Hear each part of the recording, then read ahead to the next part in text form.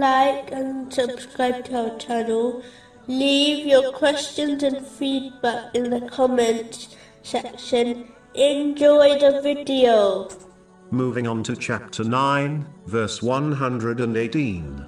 And he also forgave the 3 who were left behind and regretted their error to the point that the earth closed in on them in spite of its vastness, and their souls confined them, and they were certain that there is no refuge from Allah except in Him. Then he turned to them so they could repent. It is important to note, Allah, the Exalted, does not demand perfection from people. He only desires one's sincere intention, and proving this through actions based on the teachings of Islam. If one does this, they will be granted right guidance and success, even if they make mistakes along the way. So a Muslim should never give up hope, irrespective of their past, as long as they act on these teachings. Allah, the Exalted, conceals and covers the faults of His servants, without punishing them or holding it against them in any way. A Muslim should therefore never lose hope in the mercy of Allah, the Exalted, as this leads to unbelief. Chapter 12, verse 87.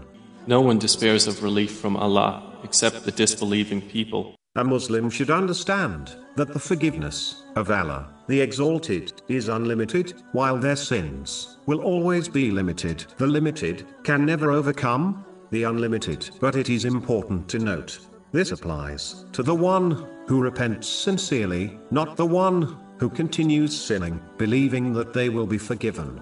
This is merely wishful thinking, not hope in the forgiveness of Allah, the Exalted. Muslims should act on the divine name, all forgiving, by overlooking and forgiving the mistakes of others. It is logical to understand that if one desires the forgiveness of Allah, the Exalted, they should learn to forgive others. Chapter 24, verse 22. And let them pardon and overlook.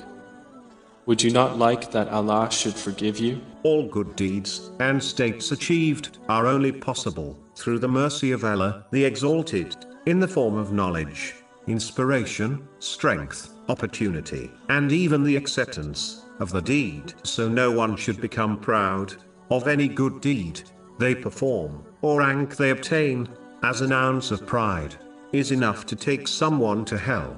This is confirmed in a narration found in Sahih Muslim, number 266.